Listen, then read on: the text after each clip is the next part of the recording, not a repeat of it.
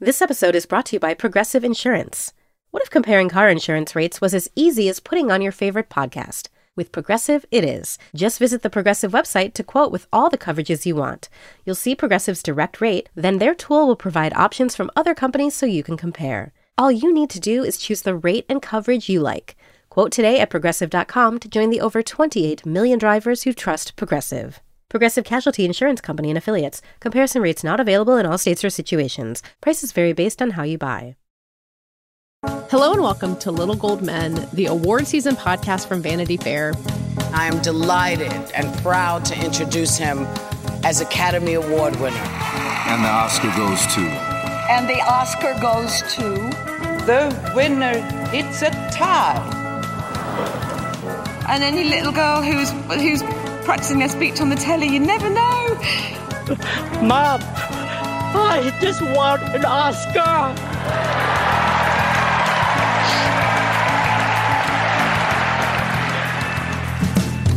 I am Katie Rich. I'm back, and I'm here with Richard Lawson. Hello. And David Canfield. Hello. We're truly having summer experience here. Where I come back, Rebecca's gone on vacation. We're not living that yacht life like Bob Iger, but we're here and there. But we're back together. We're going to check back in on the strike. We're kind of never not talking about the strike, including in last week's episode, and what has changed and what hasn't changed as Emmy voting gets ready to begin still. We're going to look at some new releases that are still out there, even if the actors can't necessarily talk about it. And we're kicking off our August book club, one of my favorite things that we do all year. Today, we're going to be talking about David Grann's Killers of the Flower Moon, which you have probably heard is about to be a movie directed by Martin Scorsese. So let's jump into the strike update. You guys talked about the festival lineups on last week's episode and how they were it was a relief to see that they seemed largely unchanged and unaffected by the strike, save a few major things like challengers. We haven't learned a whole lot since then. I think the news broke that Bradley Cooper will not go to Venice on behalf of Maestro, which is something that we kind of suspected. The rumors that movies are going to move out of the fall continue. Our colleague Anthony Breznican wrote a piece kind of capturing the general sentiment that a bunch of dominoes might fall. But when I was reading that, kind of the between-the-lines sentiment seemed to be big movies like Dune or The Color Purple, or no one's mentioned Wonka, but that's kind of another one I've been looking at. Those seem like they could be in trouble. But our festival movies, our Oscar-y movies, those might stay still. Am I being overly optimistic there?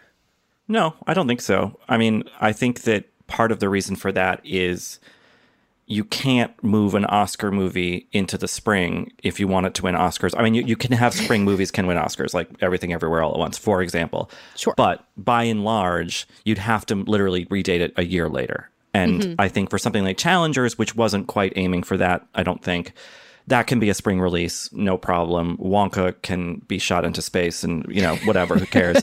But like, an Oscar movie, a Maestro or whatever else, that's tricky because then you're bumping into all the Oscar hopefuls for the following year. And that's a tighter thing to figure out. So I think you're right, Katie. Yeah, we actually don't have any evidence right now that an Oscar title is sitting this season out. The other one that moved was Drive Away Dolls, which is the Ethan Coen film, but it's more of a kind of raunchy road comedy that didn't seem like it was going on that path either. That's with Focus. But if you look at what Searchlight did with Poor Things, they had a early September release that was, pretty untenable for the current situation, especially since it's a weird Yorgos Lanthimos film, top-lined by a major star. The campaign for that is very clear.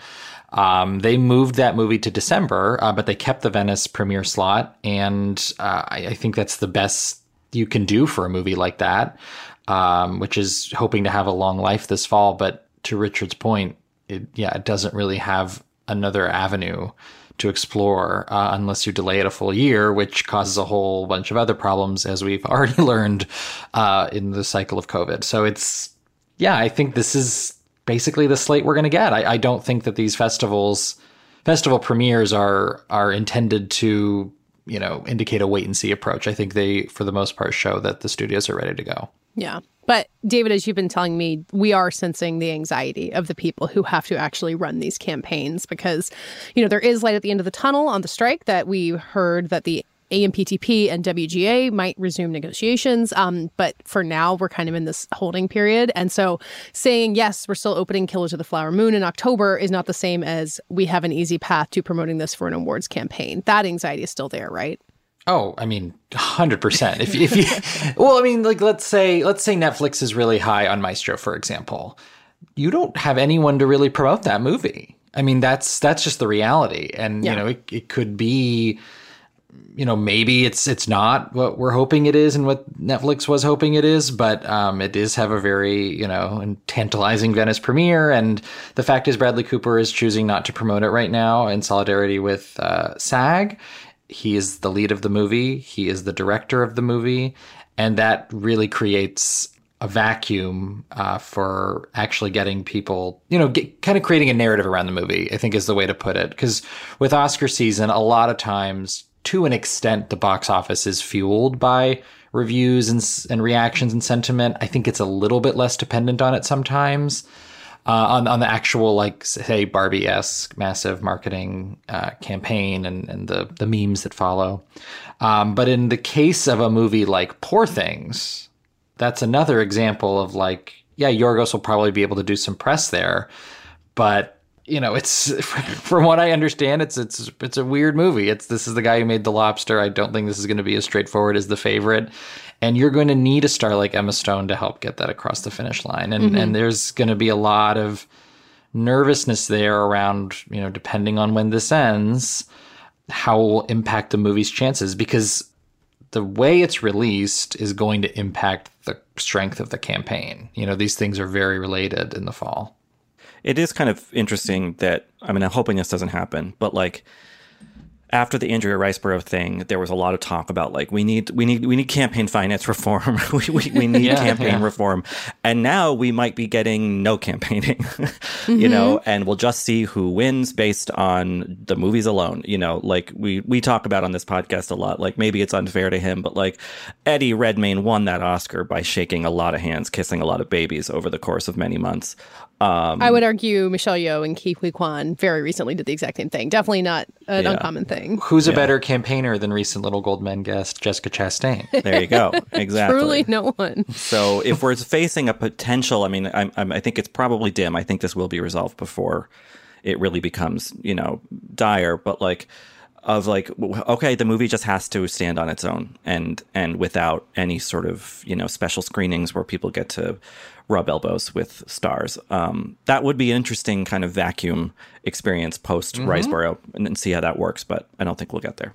The dynamic, that dynamic is very interesting to me. You know, Coda and Everything Everywhere, you may love those movies and believe they were the best pictures of the year, but both of those movies won because of the way that Hollywood fell in love with those casts and the stories behind those movies, like, really clearly. And that's just a huge part of Oscar season that even if it gets a later start, I mean, when you're talking about Everything Everywhere, like, that was a process that had already started by this point. Oh, yeah. You know, and Michelle Yeoh went to a lot of those fall festivals, even though the movie was a spring premiere.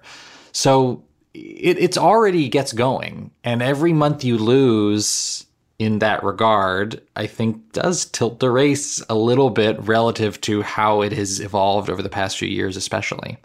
I think we'll be talking for many months to come over how much of an advantage that gives Barbie and Oppenheimer because they had those just incredible full court presses right before the strike began. You know, some people think not coincidentally, although I don't know how much they had the power. I think Fran Drescher has implied that. Yeah. Some people. Yeah. But yeah, I mean, the power of those two casts together, I mean, maybe more so for Barbie. You know, I don't think they'll be the last people who get to campaign with their cast. I don't know what we're basing our optimism off of because nobody really knows when this is going to end. But yeah, those are going to loom large for a long time. I mean, have you ever been to Disney World or Disneyland right when it opens and they do the thing called a rope drop and everyone like lines up and like races for Splash Mountain? It like if the strike, let's say it lets up and like January 1st is or 2nd is like the first day that anyone can campaign. I'm just imagining like just every cast like racing towards screening rooms in LA to like do Q&As or whatever. Everyone grab a buddy to do actors on actors. Yeah. Go. Yeah. Someone stumbles and they're like, leave them. Carrie Mulligan will find her way there. I mean, we're also desperate for this too. Like, it's easy to make fun of like everyone sitting on their hands in this, but like, we're part of this process. We want this to end. We want to be able to like get the show on the road. We'll be waiting at Haunted Mansion with arms wide open saying, come, welcome. We don't talk about Haunted Mansion, Richard. If we can't end up photographing a Phase 1 cover of an actor, I think Richard described a great illustration for what it should be. Everyone waiting. David, you're going to write this week about the Emmys and how they fit into this as well, which is both not top of mind and top of mind because voting starts in mid-August. We are still interviewing below the line people, the people who are able to do interviews. And the news broke last week that they will be delayed. We still don't know when, right? I was slightly vacation brain. They've not confirmed exactly when, but most likely the beginning of next year, right? Yeah, I think at this point, the assumption is that it is January, and it's just a matter of both finding the date and figuring out when exactly to announce that. Yeah. But yeah, that it is, they have officially undated and they are moving to a later date.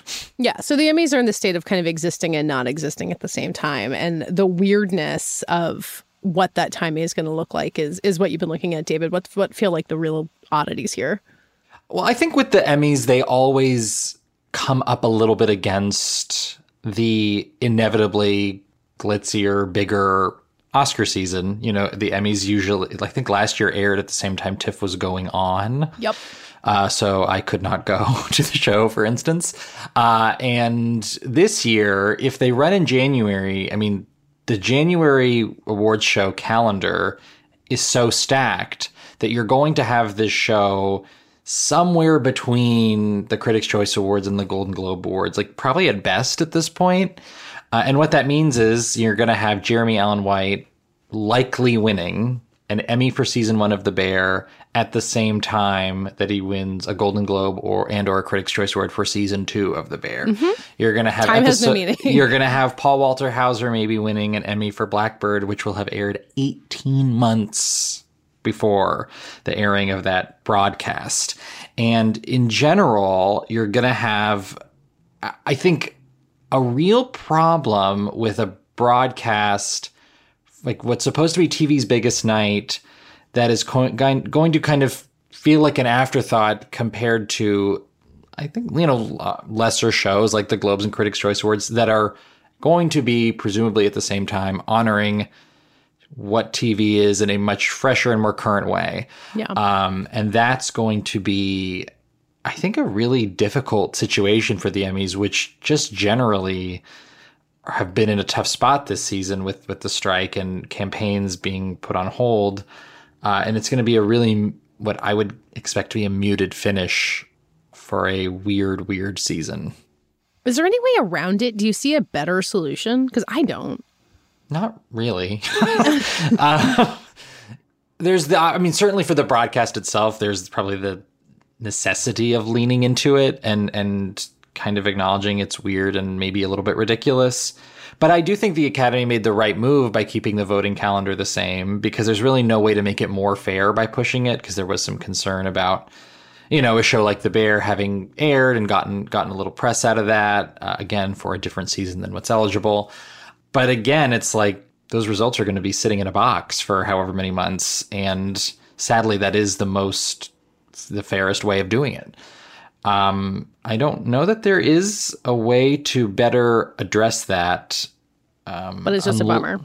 But it's just a bummer. Yeah, I don't even know what you could say about that.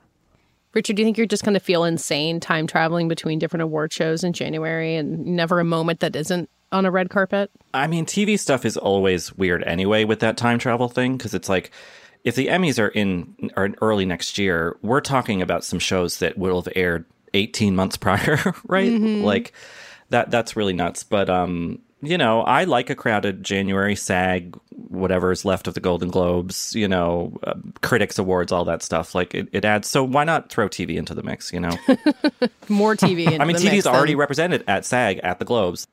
I mean, it feels a lot like that extended Oscar season we had the COVID year, where it's April and we were still talking about the awards chances of I don't know, what's a 2020 movie that came out earlier? I don't even remember. First Cow? No, it didn't happen. Well, look, we held that flame as long as we possibly could.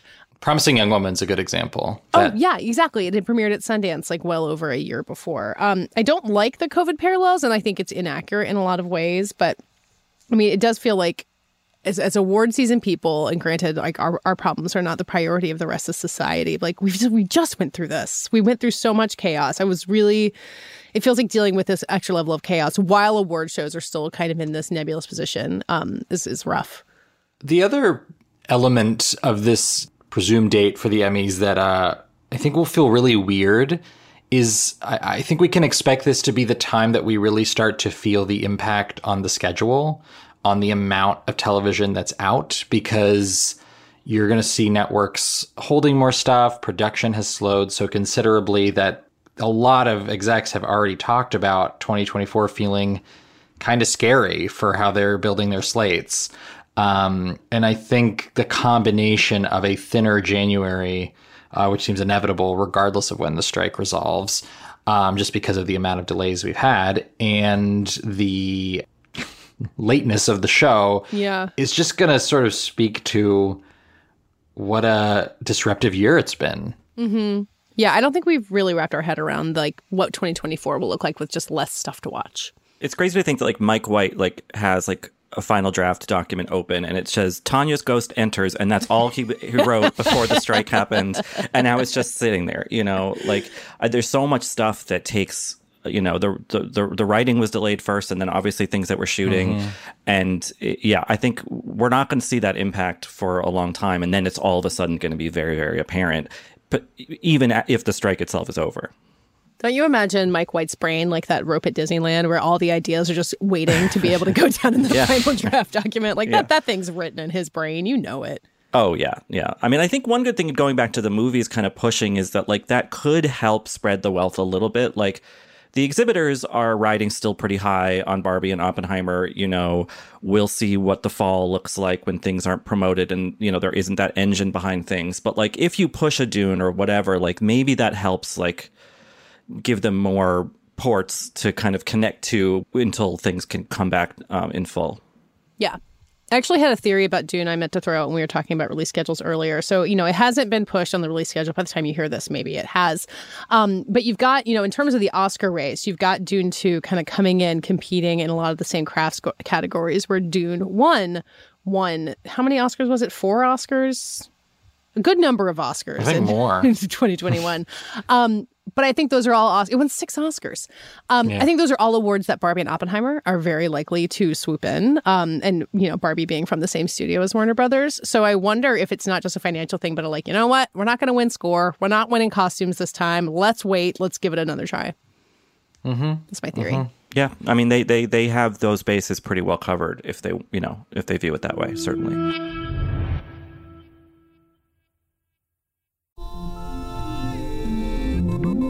I'm David Remnick, host of the New Yorker Radio Hour. There's nothing like finding a story you can really sink into that lets you tune out the noise and focus on what matters. In print or here on the podcast, the New Yorker brings you thoughtfulness and depth and even humor that you can't find anywhere else. So please join me every week for the New Yorker Radio Hour, wherever you listen to podcasts. Apple Card is the perfect cashback rewards credit card. You earn up to 3% daily cash on every purchase every day. That's 3% on your favorite products at Apple, 2% on all other Apple Card with Apple Pay purchases, and 1% on anything you buy with your titanium Apple Card or virtual card number. Visit apple.co/card calculator to see how much you can earn. Apple Card issued by Goldman Sachs Bank USA, Salt Lake City branch. Subject to credit approval. Terms apply. So for now, we do have things to talk about that are out in theaters right now. And Richard, I wanted to hear from you on Heartstopper, which does seem kind of like the late summer cheerful thing that people have been waiting for. You know, now that the Barbie sugar high comes down and here comes something else to lift your spirits. Season 2 really lived up to the hype, huh? Yeah, I mean, that show kind of was one of those Netflix shows that it was not really promoted much for the first season. It just sort of organically found a very, very hearty, healthy fan base, on its own, essentially. And so obviously for season 2, and this is a YA romance series based on a webcomic that turned into a graphic novel about 2 boys at a British high school falling in love and dealing with, matters of the heart. It really just, captured the fancy of a lot of people. And so I think there was a lot of pressure on season 2 to continue this narrative of these 2 kids in love and their friends falling in love, but also resist any sort of sophomore alteration that would have been inspired by its success. Sometimes we see shows that become a little too self-aware of like tweets that people have, sent about their show, or like kind of like the digital suggestion boxes of the internet. Are we talking about Sherlock, or is this a more updated reference? I mean, I think there are myriad examples of this. I don't want to name anyone particularly, and I think that Heartstopper avoids that. I think as it has source material to go off of, it doesn't become. I think there's a certain smugness in the show kind of built into it, but like it hasn't sort of gotten to its head, the success. So I appreciated that. And the performances are really lovely. The 2 lead kids, Joe Locke and Kit Connor, are just really great and natural. And, they have really good chemistry. And yeah, I mean, look, I'm 39 plus 1. And I'm not the target audience for this show, but I do think that they also are aware that some adults are watching it pretty ardently, and I think they let people of any age kind of into it without it feeling like, oh, I'm just being tortured by this like gay teen love affair that I never got to have myself. I've seen the season as well, and I think it's just really well done. I didn't think it was going to be a show for me when I first started the first season, whenever it aired. What is time? But I did find it. Yeah, moving, and I am not yet 39 plus 1, but even it feels to me even like quite removed from my high school experience, and that took some adjusting to, and maybe it was actually more shocking. I don't know, but it was just like, oh, is this what it is now? But it, the second season, one thing that I both appreciated about it and that I found at times a little bit frustrating was there's a lot of sort of issue driven storytelling, like a lot of labels that the show seeks to explain, whether it's like under the LGBTQIA plus umbrella or just other things that teens go through that we have more language for now. And I think the show both does a very good job of dramatizing each of these situations, each of these identities, and it can still at times feel like a bit much to me. But that may also just be the reaction of somebody who didn't have all these conversations when he was 16. I mean, I think that that's probably something picked up by a lot of kids too. I think Heartstopper, in my imagination, like me and my dorky theater friends, if we're in high school now, are obsessed with it. And like the cool kids are like, oh my God, those lamos are watching that show, like because it does have that sort of didactic quality to it, of like, here's the episode or the sort of through line about this issue, and I mean, it's like the show is a conservative's nightmare. I mean, it's everything they think like people under 40 on the coast are like, like they only talk about identity. They only talk about this. It's all very self-reinforcing, But I do think that, and maybe an American version of this show would be a lot worse at it, but I think that a certain British restraint does eventually kick in, where they're not going too big and broad on the topicality. It remains a story about specific characters for the most part. There is one plotline in this season that feels shoehorned in to sort of address one of the letters in the alphabet in a way that felt a little bit like maybe it should have been given more careful consideration, but yeah, I know what you mean, David, and I think that when I reviewed the show, people can read that now. Like I said, a certain smugness does creep in where there's a sort of moral superiority tone to it that I'm not saying that the villains in the show aren't actual villains, but like sometimes the way that those villains are sort of encountered and treated by our hero characters feels a bit smarmy or something, and but maybe young people just kind of want that sort of righteous moment, and that's enough. Yeah. It articulates a very clear sense of right and wrong that, I agree with where it falls, but it can be very direct. Yeah. Well, is there queer romance that's maybe less didactic and less aimed toward young people that you want to recommend instead? Oh. Wait, in addition, not instead. Funny you should mention it, Katie. Ira Sachs's new film Passages is out in a limited release this week. Yeah, Passages premiered at Sundance. It got strong reviews there, but it wasn't one of the big hit breakouts of the festival. But, Sachs is a filmmaker. He made Love is Strange, my number one movie of that year, 2014. He most recently had Frankie, I believe was his last film. Mm-hmm. Isabelle Huppert. So he has a fan base, but I hope that this one will expand that, It's a pretty risque love triangle story about a gay couple, and then they sort of are torn apart, and one of them ends up with a woman, and that's not really what it's about. It's more of a character study. But anyway, unfortunately, the movie has been given an NC-17 rating because of a particularly graphic sex scene. I'm assuming that's why. And that's a shame. I don't know that for a little art house movie that really is fatal in the way that it used to be when Showgirls got an NC-17. It meant theaters wouldn't play it. I don't know that Passages, which was probably not going to be at your local multiplex, I'm not sure if that really affects it. But it still is another sign in the long-going complaint about the MPAA that, they have a certain anti-queer bias in the way they rate movies. He had a sort of outrageous similar scandal with Love is Strange when it was rated R with even less justification. That's the most gentle movie of all time. It was staggering.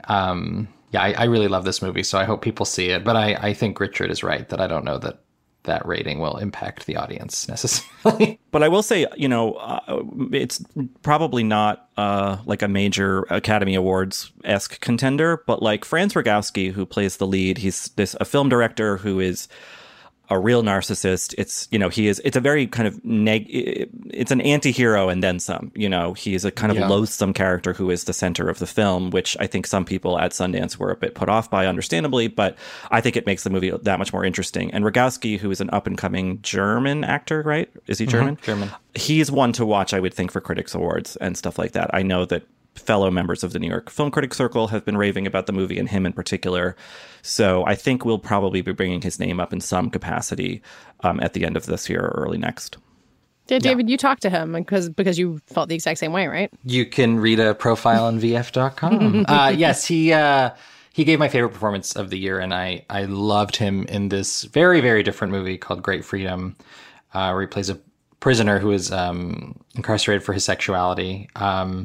He has this quality that is completely unexpected, and I've seen him play very sympathetic characters, and in this one he plays what the kids in Heartstopper might call a highly chaotic.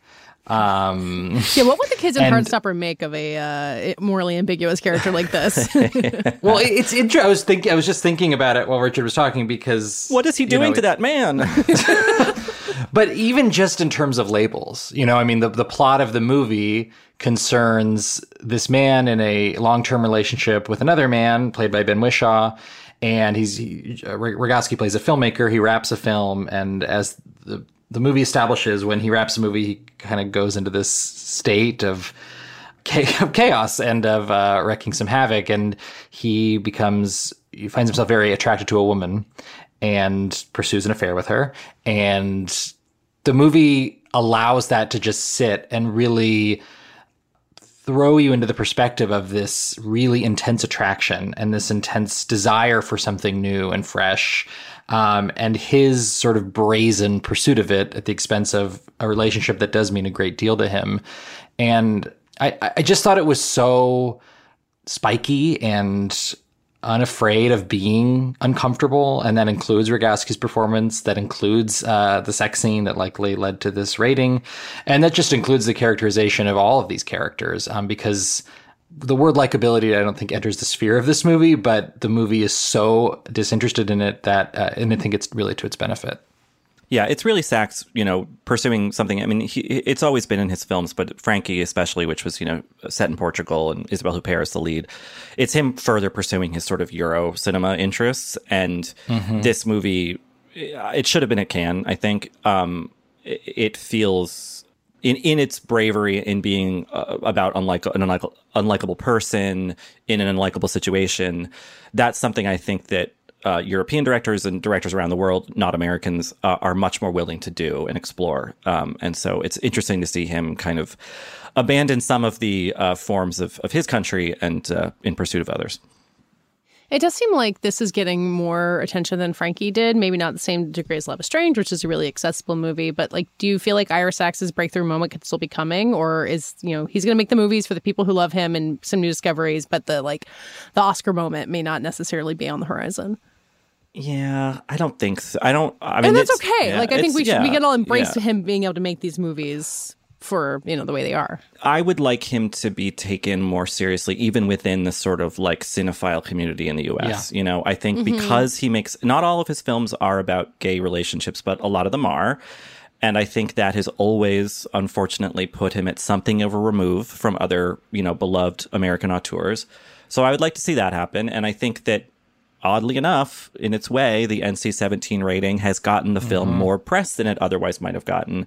It's also, I think, slightly benefited by there being a dearth of other things this month for people to talk about and to go see if they don't want to see Barbie for the 8th time, And so, I don't know, I hope so, because Sachs is really like, not to be pretentious about it, but like an important American filmmaker. And I hope, pretentious. I hope that he gets this film and others to come, earn him that regard. I think the movie's really well timed for him in a lot of ways. In addition to what you were talking about, Katie, both Love is Strange and Little Men, it probably is my favorite movie of his. It's a really beautiful, understated coming of age film with these queer undertones that are never stated, but they're very much there. Those are both quite gentle movies and accessible movies, I think, and played. I think both debuted at Sundance and had a decent art house life. I think both got multiple Spirit Award nominations, and then he did Frankie, which did go to Cannes. It was not well received out of Cannes. And this feels like the movie where he would have made his Cannes mark, I think. But it reminded me a lot of the movie he made before all those movies, which was Keep the Lights On, which I think was the film that put a lot of people onto him, which was a sexier, darker relationship study, not unlike this one. But I think this is a more mature movie. It's a really fun movie, which it's funny, can get lost in the way it's talked about. Like, Rogowski and his character are very funny, and the way he behaves is at times kind of amusingly ridiculous. And I think that you are picking up on something, Katie, that there is maybe that moment coming for him in the way that it comes for a director who makes the movies that Ira Sachs makes, which is they're never going to be huge, but they are often great, and they collectively represent a really significant body of work. Well, people can see Passages in limited release starting this week, and it may, I was just looking, it's not near me, which doesn't surprise me, but it may travel its way around throughout the month, it sounds like. And then it'll be on Mubi, because it's a movie release, yeah. Yeah, Mubi makes those movies really accessible. They had Decision to Leave last year, so, it's easier than ever to see this stuff, even if you're not near the good art houses that would show stuff like this. And this is somehow not a movie ad. We are not sponsored. They would like but to. You know where to find us if you want to. Ira may or may not be on Little Gold Men next week, but we remain unsponsored.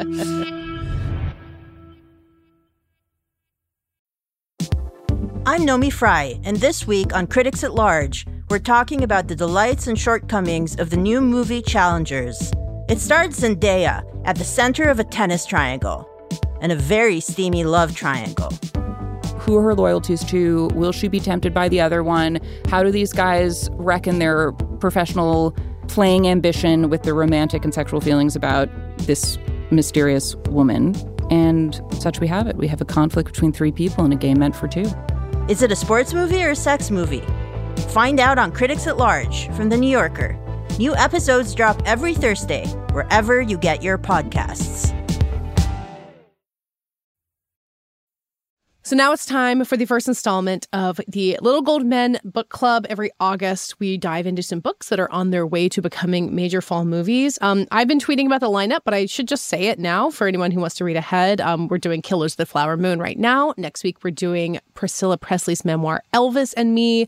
The week after that will be Martin Amos's The Zone of Interest, which was adapted into a film that premiered at Cannes. And then we're wrapping up with Leave the World Behind by Rumaan Alam. There's fun reading ahead.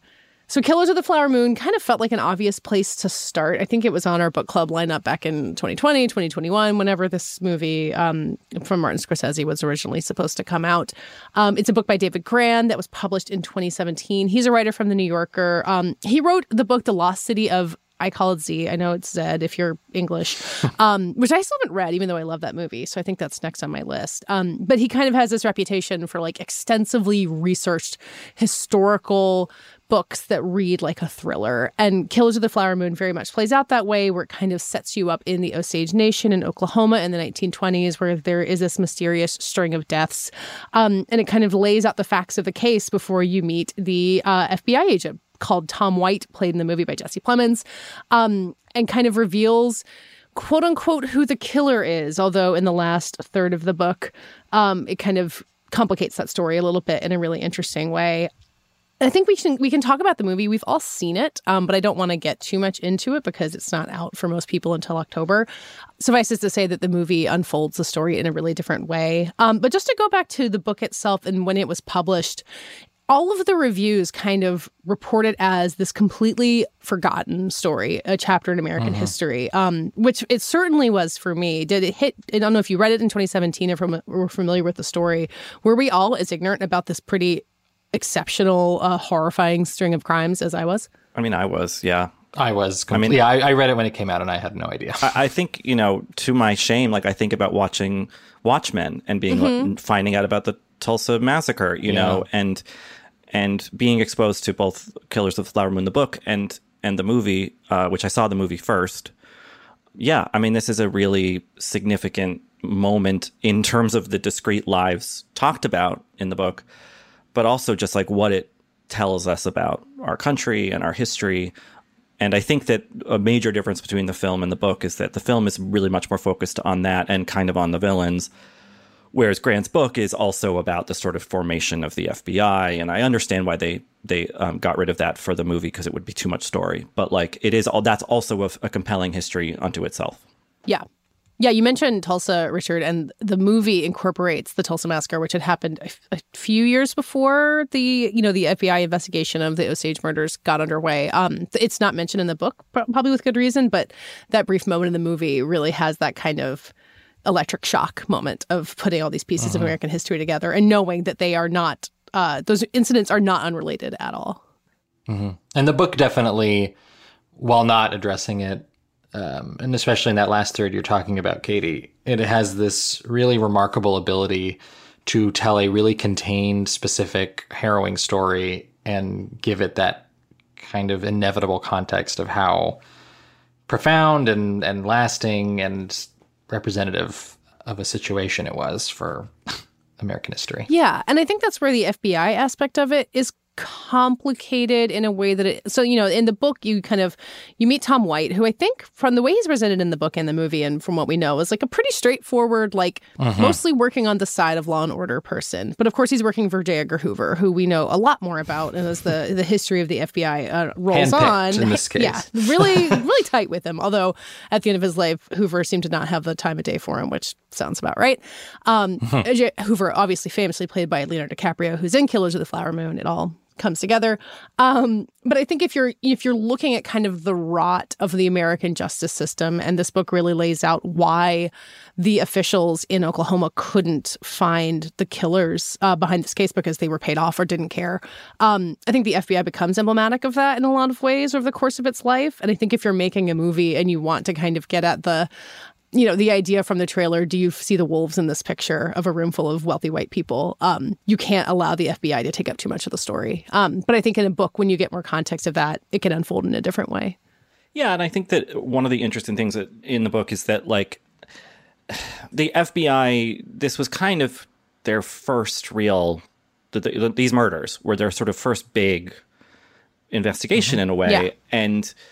But it wasn't done altruistically, really. You know, like it wasn't like J. Edgar Hoover was like so concerned about, right? Like about this plight. It was more he just wanted to like road test his new thing, right? He wanted to show off. Yeah. Yeah. Well, there's also a situation where they had, I'm going to try to get the details right. There was a guy who had been in prison who they kind of sprung out as an informant, and then he like went on a killing spree or like landed back in jail somehow. And so in some way they were trying to cover up their own mistakes by getting this one right. So even at the very beginning, there was some history of bad behavior. Yeah. But to your broader point though, Katie, you know, the reason that we pushed this book club was because the movie got pushed because Martin Scorsese decided to retool it. And specifically retool it by leaning more on the Osage perspective and that part of the story versus what we get in the book, which comes to be very driven by this investigation and by White, the investigator, who was played by Jesse Plemons in the movie. Who shows up maybe at hour 2 of the movie, like very late in the movie. Yeah. Probably a little after hour 2, given that it's 3 hours. It's very much the last act, and it is over 3 hours. And was once described as the lead of the movie, I think, before they had adjusted things. Yeah. Right. Correct. So it is, you know, relevant to the fact that we are talking about it when we're talking about it, because the movie, I think, understood exactly what you're saying, that there are many ways to tell this story. It's a really expansive, rich book with a lot of incredible detail, but you know, you really risk sending the wrong message even implicitly if you don't get that focus right, which remains debatable. I mean, it's not to say that the movie gets it perfectly, but I think that the intention was appropriate. Yeah, the movie has the Osage as its focus, but then also kind of has the focus on the villains, which I think we can spoil the book, at least. I don't want to talk too much about the movie, but you've got... I was going to ask about this. Yeah, I mean, I want to assume people have read the book. I don't want to talk as much about how the movie plays it out, but you've got Robert De Niro as William K. Hale, who you meet in the first part of this book as like, he is the white pillar of society. He describes himself as the friend to the Osage, and he turns out to have orchestrated a good number of these killings, although probably not all of them. And one of his major accomplices is Ernest Burkhart, who's played by Leonardo DiCaprio, who is married to Molly Burkhart. And her 3 sisters and her mother all die under pretty mysterious circumstances before she herself becomes poisoned. And they're at the center of the story as well. And I think that you're right that you know, whether or not that's the right perspective can be debatable, but I think it puts that question of greed and the thing that was really motivating this and like the wider rot of society and all these white people saying, oh my God, these Osage have too much money. We have to do something about it. Like, that's something a reporter literally wrote. The Osage are getting so rich, something is going to have to be done. And it lays that. I don't think the book hides that. I think it tells that story with that point of view. But I think centering the De Niro and DiCaprio characters makes that blatant in a way that that tells a pretty interesting story. Yeah. I found it to be a very haunting choice. But in the movie, you know, the big difference is, without spoiling, it's not a spoiler to say that you know that these are the bad guys from the beginning in the movie. Whereas in the book, you know, through David Grann's reporting and his telling of this sort of story, you're learning who the bad guys are more gradually, and there's a reveal in the courtroom, and it's like a whole thing, and you're kind of right along with it. And the choice is interesting because, you know, I love the book, and I really do love the movie. I think I'm among the biggest champions of the movie, actually. And I just found that choice to be incredibly effectively haunting, that these men, they're kind of inescapable, even as you do spend a lot of time with Molly, who's played by Lily Gladstone. That insidious quality is really tough. I found it very difficult to shake, whereas the book is not. It doesn't take that approach, nor should it necessarily, but it's just a different experience. I think there are interesting parallels with this book and The Lost City of Z, you know, where I love that movie. James Gray's film is beautiful and distills part of the book into something pretty profound. But Grann's book, because it, like Flower Moon, is this big, expansive bit of historical reporting, gives you the broader picture of the waste laid by these, you know, so-called gentlemen explorers, you know, in the Amazon, and basically what sort of spun out from that, you know, rubber plantations and whatnot. And I think that Gran, does a similar thing with this. And I think that it makes sense for him to sort of save the pullback to the bigger picture for later because, he's telling there's an arc even to his nonfiction story. I'm interested in you having seen the movie before reading the book, Richard, because I had read this book a couple years ago and then reread it for this conversation. Because even when you're reading the book and you can flip back, there's a lot of names and a lot of people and kind of and a lot of Osage who are murdered, then a lot of no good, cow rustlers who get into the picture. And it's not easy to keep track. And I don't know that it's not easy to keep track in the movie either. And I'm wondering how those pieces fell into place for you. I would say in this instance, I'm glad I hadn't read the book first because, my primary job in seeing that movie was to see it with fresh eyes and kind of assess it as a standalone thing.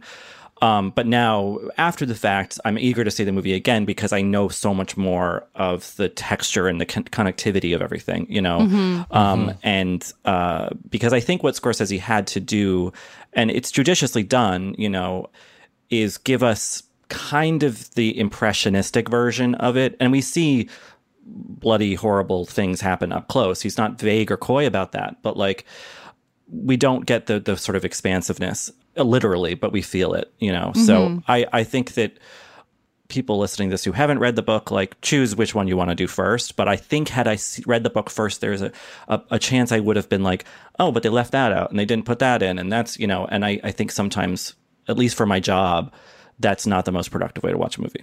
Yeah. Yeah. Even with the backstory, in the movie, you'll have Molly going to see somebody and you'll understand there's some, overseeing of her affairs, of her money. And you might ask why this is happening. And the book has a very detailed accounting of what this process was of guardianship and the Osage Nation and how this came to be.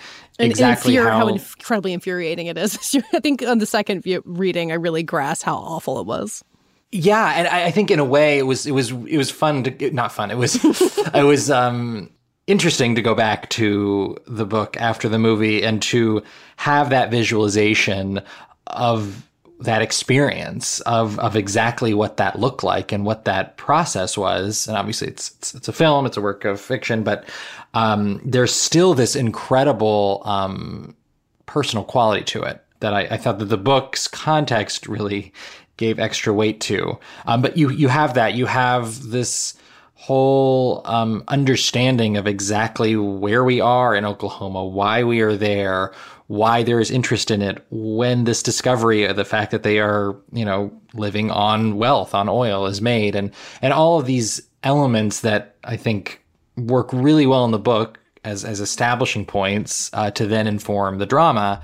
In the movie, it's not spelled out that way, and it shouldn't be. And I think, not that I forgot it, but certainly because it had been a few years since I'd read the book, it was an interesting experience to have those reminders come back to you oh, that's right. This is a dynamic of living in this time for an Osage person that if you read the book and then watch the movie more directly, you'll have a very clear understanding of those scenes. Yeah. The book kind of takes as a central mystery that's unanswerable, and Gran acknowledges it's unanswerable, which is how did Ernest Burkhart conspire against his own family, effectively? He is mentioned early in the book as, quoted by someone who is unusually devoted to his Indian wife and child, as if a man loving his wife and children was something they could understand. But based on how venal most white people were at this point, it seems like it was surprising. And the movie can extrapolate and imagine this romance between Ernest and Molly, and it takes it as a really on its face romance, despite what happens later in it. And it's such an interesting thing that a fictional movie can do, the nonfiction book can't. But it was interesting to kind of read that between the lines of the book, because even though I've seen the movie and read the book, I still don't know that I understand why this guy made the choices he did. And that's a really interesting thing to sit with as well. Yeah. Yeah. I've seen somewhere some comparison that called the movie Scorsese's Iraq War movie. Just oil and murder and U.S. government and, all that stuff. And I think that at the heart of the story and the mystery of Burkhart is maybe the answer is just greed is a motherfucker. And he does say, I love money out loud a couple times in the movie. Yeah.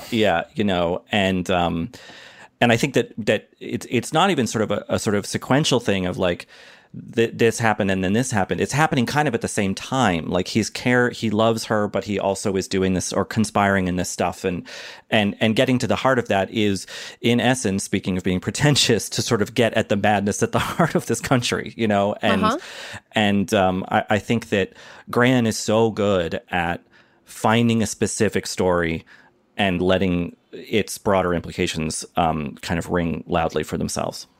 Yeah, that rod at the beginning of the country made me think of that. It opens, or at some point, it talks about Thomas Jefferson meeting with representatives from the Osage in 1804 and saying, like, you will only know the American government as a friend. And then 10 years later, he's like, actually, you have to leave and go somewhere else. Like that kind of paternalistic approach toward Native Americans and, you know, treating them as if you're doing what's right for them while destroying them is something very much rooted in and venerating the culture while destroying it. Yes. You know? Yeah. And that's something we still do, you know. It's an old practice, sadly. Yeah, very much so. It's a really good book. I feel like the ideal way to read it is to read it and then 3 years later see the movie, which is what I did, and then go back and reread it. Yes. So if you can get in a time machine. But I think there's not really a wrong order to do it in, as I think we've come to from the different ways we've approached it. I loved the photographs too, and those really stuck out to me on the second read. Yeah. Having gotten an interpretation in a movie, but just the parallels of that, of the text and the images, and it was just very transporting, and it gives a face to a really unimaginable and yet very imaginable tragedy. Yeah, I was going to say in 2017, David Grann did a story for Atlas Obscura, I guess when the book came out, with kind of high-res digital versions of a lot of these photos. Like my paperback copy of the book, they were kind of grainy. So if you Google Atlas Obscura, David Grann, you'll find them. Like there's pictures of the $1 Million Elm, and there's more pictures of Molly and her sisters where you can really see their eyes. There's really good stuff in there. Well, the book Killers of the Flower Moon is available anywhere, although it is very much on hold at my local library, so you might have to buy a copy, which is what I did. And the movie will be out via Apple in October, so read it and go see it. And again, next week, join us for another book club installment on Elvis and Me by Priscilla Presley. That does it for this week's show. We'll be back next week. Find us in the meantime at VanityFair.com, on Twitter and Instagram at VF Awards Insider, and on our own, I am at Katie Rich, and Richard, Rylos, and David Canfield 97. Our editor and producer is Brett Fuchs, and this week's award for the best description of our ideal location for a Little Gold Men live show goes to Richard Lawson. We'll be waiting at Haunted Mansion with arms wide open, saying, "Come."